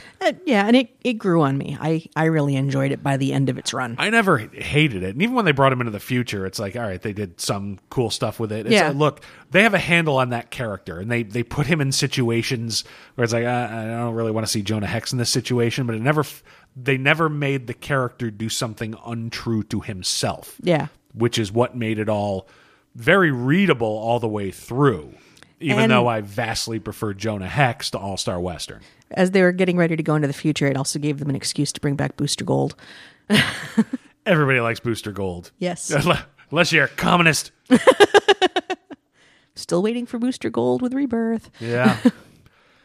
So, yeah, all right. We're back to the as close to the Hellblazer name as we're going to get for a while, apparently. This, it's a self-contained issue, which I think isn't the worst way to kick off. Things happened in this book. It was a one and done that tried very hard to tell you this is what this character is in this new status quo without turning its back on what the creative team, whose name's now completely... It had been James Tynion the Fourth, and Ming Doyle as the writers. Thank you. For whatever reason, I just couldn't lock onto it. But and I didn't hate Constantine the Hellblazer. This feels more true to the original, in air quotes, John Constantine from Hellblazer, which is not even the original John Constantine from Swamp Thing. They put him back in London, first of all. Yeah, they try very hard to get it back more toward the old basics of the character from the Vertigo book. Yes. They bring Chaz back.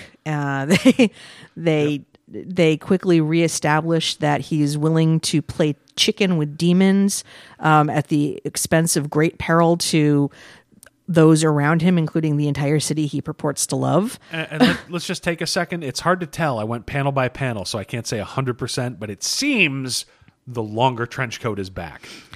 Which is a silly thing to be locked up on. No, it's not a silly thing to be locked up on. It's not.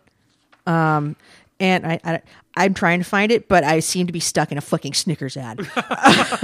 I fucking hate those. I want to get out of Rebirth just to get away from that shit. It's so horrible. Yeah, because looking at the demons holding him upside down, a trench coat would have to be at least calf to ankle long for it to fall down that far. Now that he's upside down, but I could be mistaken. Well, it's in its own way, it's a silly thing to get hung up on. But if you take a step back, this is a comic book, and we are comic book geeks. And every time they change a costume, it's a big deal. It is a big deal. Looking at this, where he's embracing Chaz, it looks like it's at the very least mid-calf. It seems this is not what I wanted to get hung up on. I just wanted to say as an aside. Well, no, but it is a big deal. In the original Hellblazer run, there's an arc given to Constantine's fucking jacket. Oh, it's seen some shit. It's seen some shit. It's its own fucking character. It's to- evil. It's like the Enterprise for his ass. It's like, it's all right. Have you ever seen the Kids in the Hall sketch, The Beard?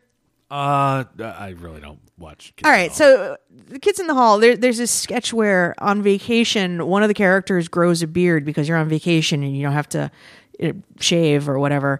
And I last shaved in July of 2000. okay, well, this is some straight-laced Canadian dude. I don't. Okay. And so at the end of the vacation, he's like contemplating shaving, and he's staring at his face in the mirror, and he's thinking about it, and he's like, maybe I'll just go in one day, and the wife character in the background's like, oh, so you gonna shave today? No, the beard stays. You go. Like, it's Okay. and so the beard just like takes on its own life, and it eventually possesses him and causes his death, where he jumps out a window because it's infected his mind, and then the beard like finds its way onto another host. Like, so I'm still not going to shave. I don't care what cautionary tales you chuck my way. the beard stays. You go. The beard was here first. In any event, the trench coat has a life of its own. It's been so imbued with Constantine's personality and the magic he's been around, and the demons and the blood and the gore, and it has its own persona and AI, frankly, at this point. Yeah.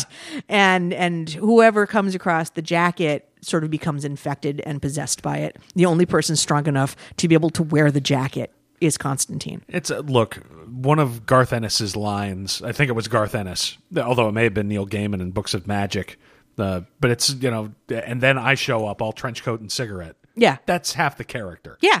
So I say it doesn't matter that much. It bummed me out a lot when they went to the shorter coat in the last one. What's he doing on issue 1 cover? He's making me want a fucking cigarette. He's making me. After all those years of trying to like beat the trench coat into submission and play down the smoking, no. Oliver and Moritat know where it's at. Yeah, well, also they're not trying to support a television show where they wouldn't really let him smoke and they didn't give him the full trench coat. There was a certain amount of that in Constantine the Hellblazer of, okay, we got to have the character ready for the what, canceled? Oh, shit. All right, well, we're already doing this, so let's do it. Yeah, So- yeah. And again, I don't dislike that arc. I think they did a lot of interesting stories in it, but it's not the Constantine I grew up with. Neither is this. No. Yeah, this is. They try very hard. Look, first of all, they make it very clear, whether it was by editorial mandate or a choice Oliver did. We get a page of, oh, here's Wonder Woman and Captain Marvel. Fuck you, he's Captain Marvel, not Shazam. I don't care. So he's played by Brie Larson? Sure, why not? I'd watch the hell out of that movie. Brie Larson kicking the rock in the taint. I could watch that all day. But they make a very big point of showing, look, okay, he's still in the DC universe.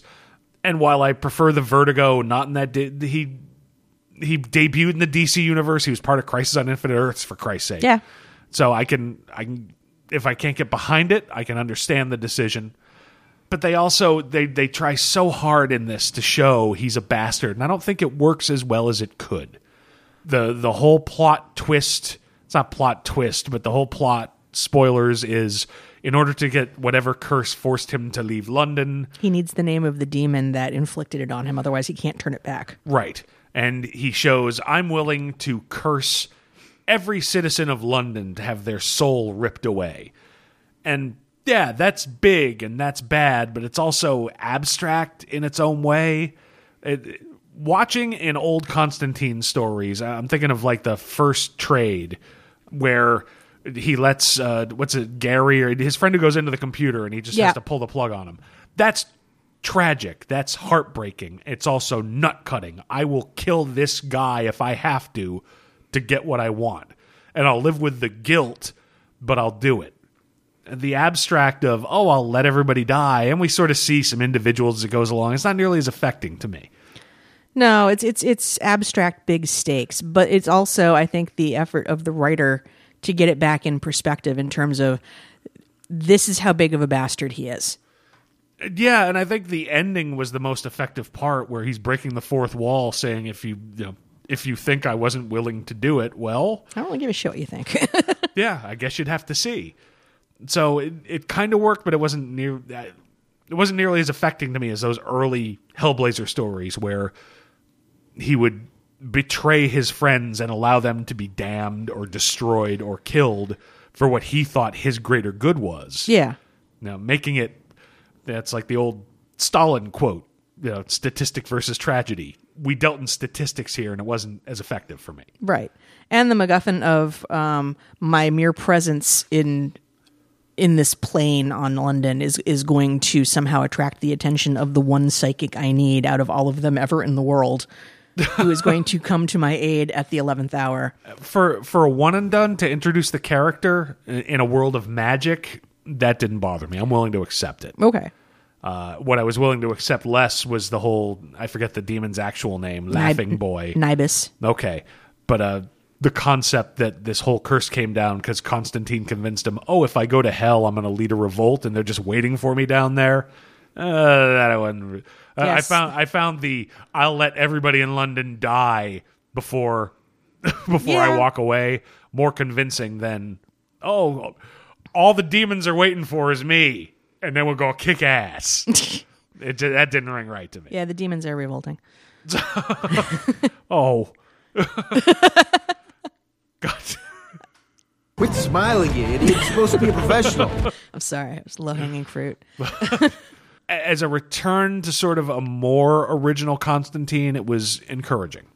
Clearly, Oliver is willing to say, I'm willing to write a character who will go to extreme selfish lengths in order to win. Yes. And to get back to London, because the curry there is exceptional and far better than what you can find in New York. I have never been to London. I'm not the world's biggest Indian food fan. Anyway, so I can co-sign what Constantine's saying about the curry over there. Okay. Vindaloo over there gave me a nosebleed. And that's in a good way. There is no good way. What's wrong with you? But yeah, we're back to a bastard Constantine. The idea of one is like, look, wherever I go, it's just whiskey and cigarettes and my Batman toothbrush. That I think was my best panel in it. It's like, it's all I need. I travel light. So, yeah, all right, that's John Constantine. Yep. I think parts of it were overblown. Parts of it could have been more personalized to make it a little bit more, I don't know, a little bit more horrifying and effective. Yeah, I mean, they went out of their way to reference the Astrid thing, which was, it's in his past, but they made more of a big deal about it on the TV show, which makes me wonder to what degree they're going to try to keep things, even though the TV show is no longer a thing. It's being rebroadcast on the CW Seed, although according to the producer of the failed television series, there are no plans at this time to bring it back. Well, it's a shame. I thought it really got pretty good by the end of its 13 episode run. Well, I'm hopeful insofar as they were able to make the deal to free the character up to show up the one time on the Arrowverse. They did in one of the other magical oriented episodes make the point of saying we would have Constantine here, but he's literally in hell right now. So they're trying to keep the idea of the character in play. Look, the best part of that show was Matt Ryan. And if Matt Ryan, he at least publicly said he loved playing it. He came back to do it on Arrow. If he's available and they can, fine, give him a whole new show with a whole new whatever. Get rid of all the backup cast shit. You chucked your original backup girl in the first 3 episodes of the first one anyway. The first 2 episodes. Oh, she was awful. Yeah. So fine, just drop him back in London. Yeah. All right. Nope. I went home. Now I'm on the DCW where people are just going to love me anyway. So that could work. That's what BBC America needs to develop. It needs to find a way to buy the rights away from NBC and develop it for BBC. Yeah. But either way, now we're stuck on the TV show. We're talking about the comic book, now I'm going to say something that goes back to Star Trek. And okay, this is a comic book that is clearly trying to reclaim an earlier version of the story rather than go in a new direction. And it is utterly hypocritical of me, yet true, to say I want that here. I was also similarly hypocritical when we talked about Wonder Woman last week. Yeah, I want my traditional comfort story. Being a fan is not logical. It's Nope. never been logical. Word fan comes from fanatic. There's something basically wrong with us right from the beginning. Anybody who's willing to spend several $100s, if not a couple $1,000s of their own money to build a radio station so that they can talk about comic books to strangers on the internet has something wrong with them. And we can be hypocritical about certain things, as weird as it seems. But as I'm sitting here going, God, I said, this is what I want from Hellblazer. Don't do it with Star Trek. I don't like it over here. It's bad over here. Don't put my chocolate with my peanut butter. Yeah, but even though that can be awesome. It would be awesome. Yeah, no, I was this person last week. I enjoyed the new Ghostbusters. I enjoyed the new directions it was going in.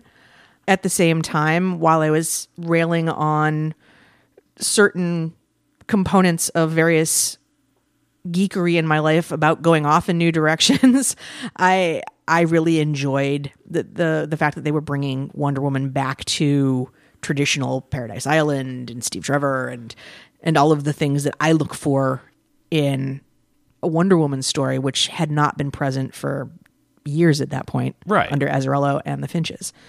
So I think it all comes down to, and we brought this up at some point in the last several weeks, but you're not necessarily a fan of a property. You're a fan of this book when this person was writing it at this point in time. this particular series of arcs. Right. I was railing against Hellblazer by the end under Milligan, and I like Peter Milligan Yeah, so it's probably, maybe it's not hypocritical. because they had Scooby ganged him. Yeah, I mean, I grew up on Star Trek, but it's not one of the most major properties in my life. So yeah, I experienced all that. I want to experience something new. I like the characters, but I'm not latched onto them. Yeah. John Constantine is a character I was latched onto. You put some of my favorite comic arcs up, and one of them is Garth Ennis's. In particular, Garth Ennis with Will Simpson, which will make Steve Dillon fans berserk, but I liked Will Simpson's art better. I really only ever need to see Dylan's work in the context of Preacher. After that, everybody looks like Tulip and everybody looks like Jesse. Yeah, there's a lot to be said for that. But yeah, that's my John Constantine. And the fact that I loved it means I want to see more of that. I'm sure there are Star Trek fans out there who will go see Star Trek Beyond and say, I love that they referenced Star Trek 2. That made my day. Well, I'm not latched onto Star Trek. I want new stuff. I'm latched onto John Constantine. Give me more stuff that's like the stuff I wanted. I guess that's kind of the nature of fandom. Yeah. You know, I discussed last week with Ghostbusters. I loved it, but I loved it as a launching point to other things. Mm-hmm. So I'm not, you know, it's not part of my headcanon. So if they decide for whatever reason to decide that Ernie Hudson and Dan Aykroyd are actually there under some sort of weird government witness protection, it's going to go one of two ways. The other actually no, they're not going to be able to win, because the fans who bitched about this one will be like, see, now they're trying to pander to us, and the fans who like this for its originalness will be like, they're pandering to the other people. Yeah, it's almost a no-win situation Yeah. at that point. So Yeah. yeah, I don't know. It's kind of hypocritical, but I think when the rubber hits the road, that's the real nature of fandom. Nobody just loves property. Yeah. If people, There's a lot of upkeep with property. if people just loved property, then nobody would hate the prequels Right. for Star Wars. Yeah. It's no, I want this, and that's why The Force Awakens was, oh, thank God you're giving me more of this. Right. So, and it all depends on your relationship with whatever. So, yes, I can stand here and proudly say, no, give me different Star Trek that's not stuff I've seen before, but give me Hellblazer like it was back in the day. Yeah. And don't inject your Stormwatch and Authority into my Justice League that's already been done when it was Storm League and Authority. Yes. So, my God, I think on this show we've reached a deeper truth. It's okay to be a hypocrite, depending on how much you love a thing. I just want what I want. Yeah, it's okay to feel one way about one property and a completely different way about a different one just based on your relationship with it. But you know what was nice about these? There was no Watchmen shit. You bought a Watchmen pin this week. You bought a comedian pin. I bought one of the old school comedian pins, one of the sticking points between DC and Alan Moore when they just sent out these pins for free as promotional items back in 1986. Yes. And I've owned 3 of them over the years. It's just 1 inch in diameter. It's just a little old school smiley face. The Happy Nick. Yeah, with a blood stain on it. The original one, not the one from the movie. Mm-hmm. And I got one as a promotional item. I got one actually as a gift later on in college from a professor who used to own a comic store and knew I was a fan of Watchmen. That's cool. And I've not seen one in the intervening years until a couple of weeks ago. Yeah, our local comic store, they had one of the comedian pins just behind the counter. And at the time, I was a little light on cash. He's like, $10. I'm thinking, I got 2 of these for free, motherfucker.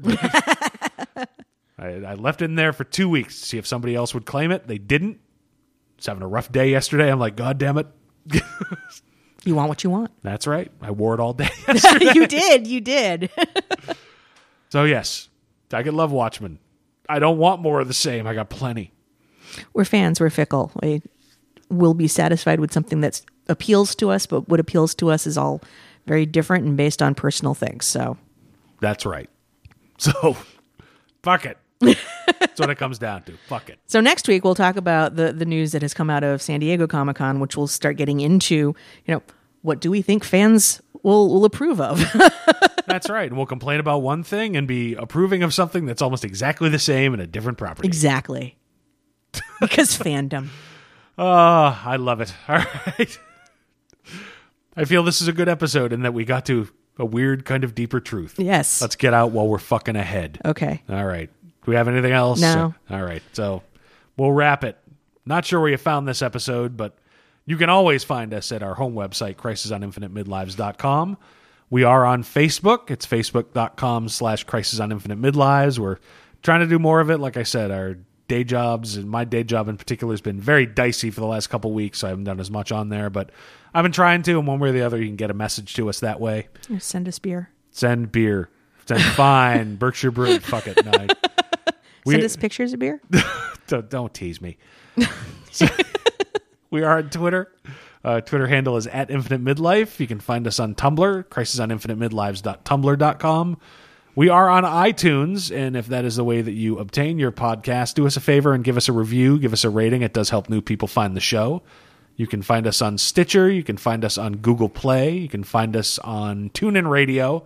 We're proud members of the Comics Podcast Network, and I think that is it. Subscribe if you like us. That's right. Subscribe. Give likes. Give money. Pictures of money? Money. Regular money. This has been episode 122 of the Crisis on Infinite Midlives show. I'm Rob. I'm Amanda. Thank you for listening, and Derp. Don't fuck with the cash flow. We don't have any. Don't send us pictures of money. We need real money. And scotch. Yes. All scotch.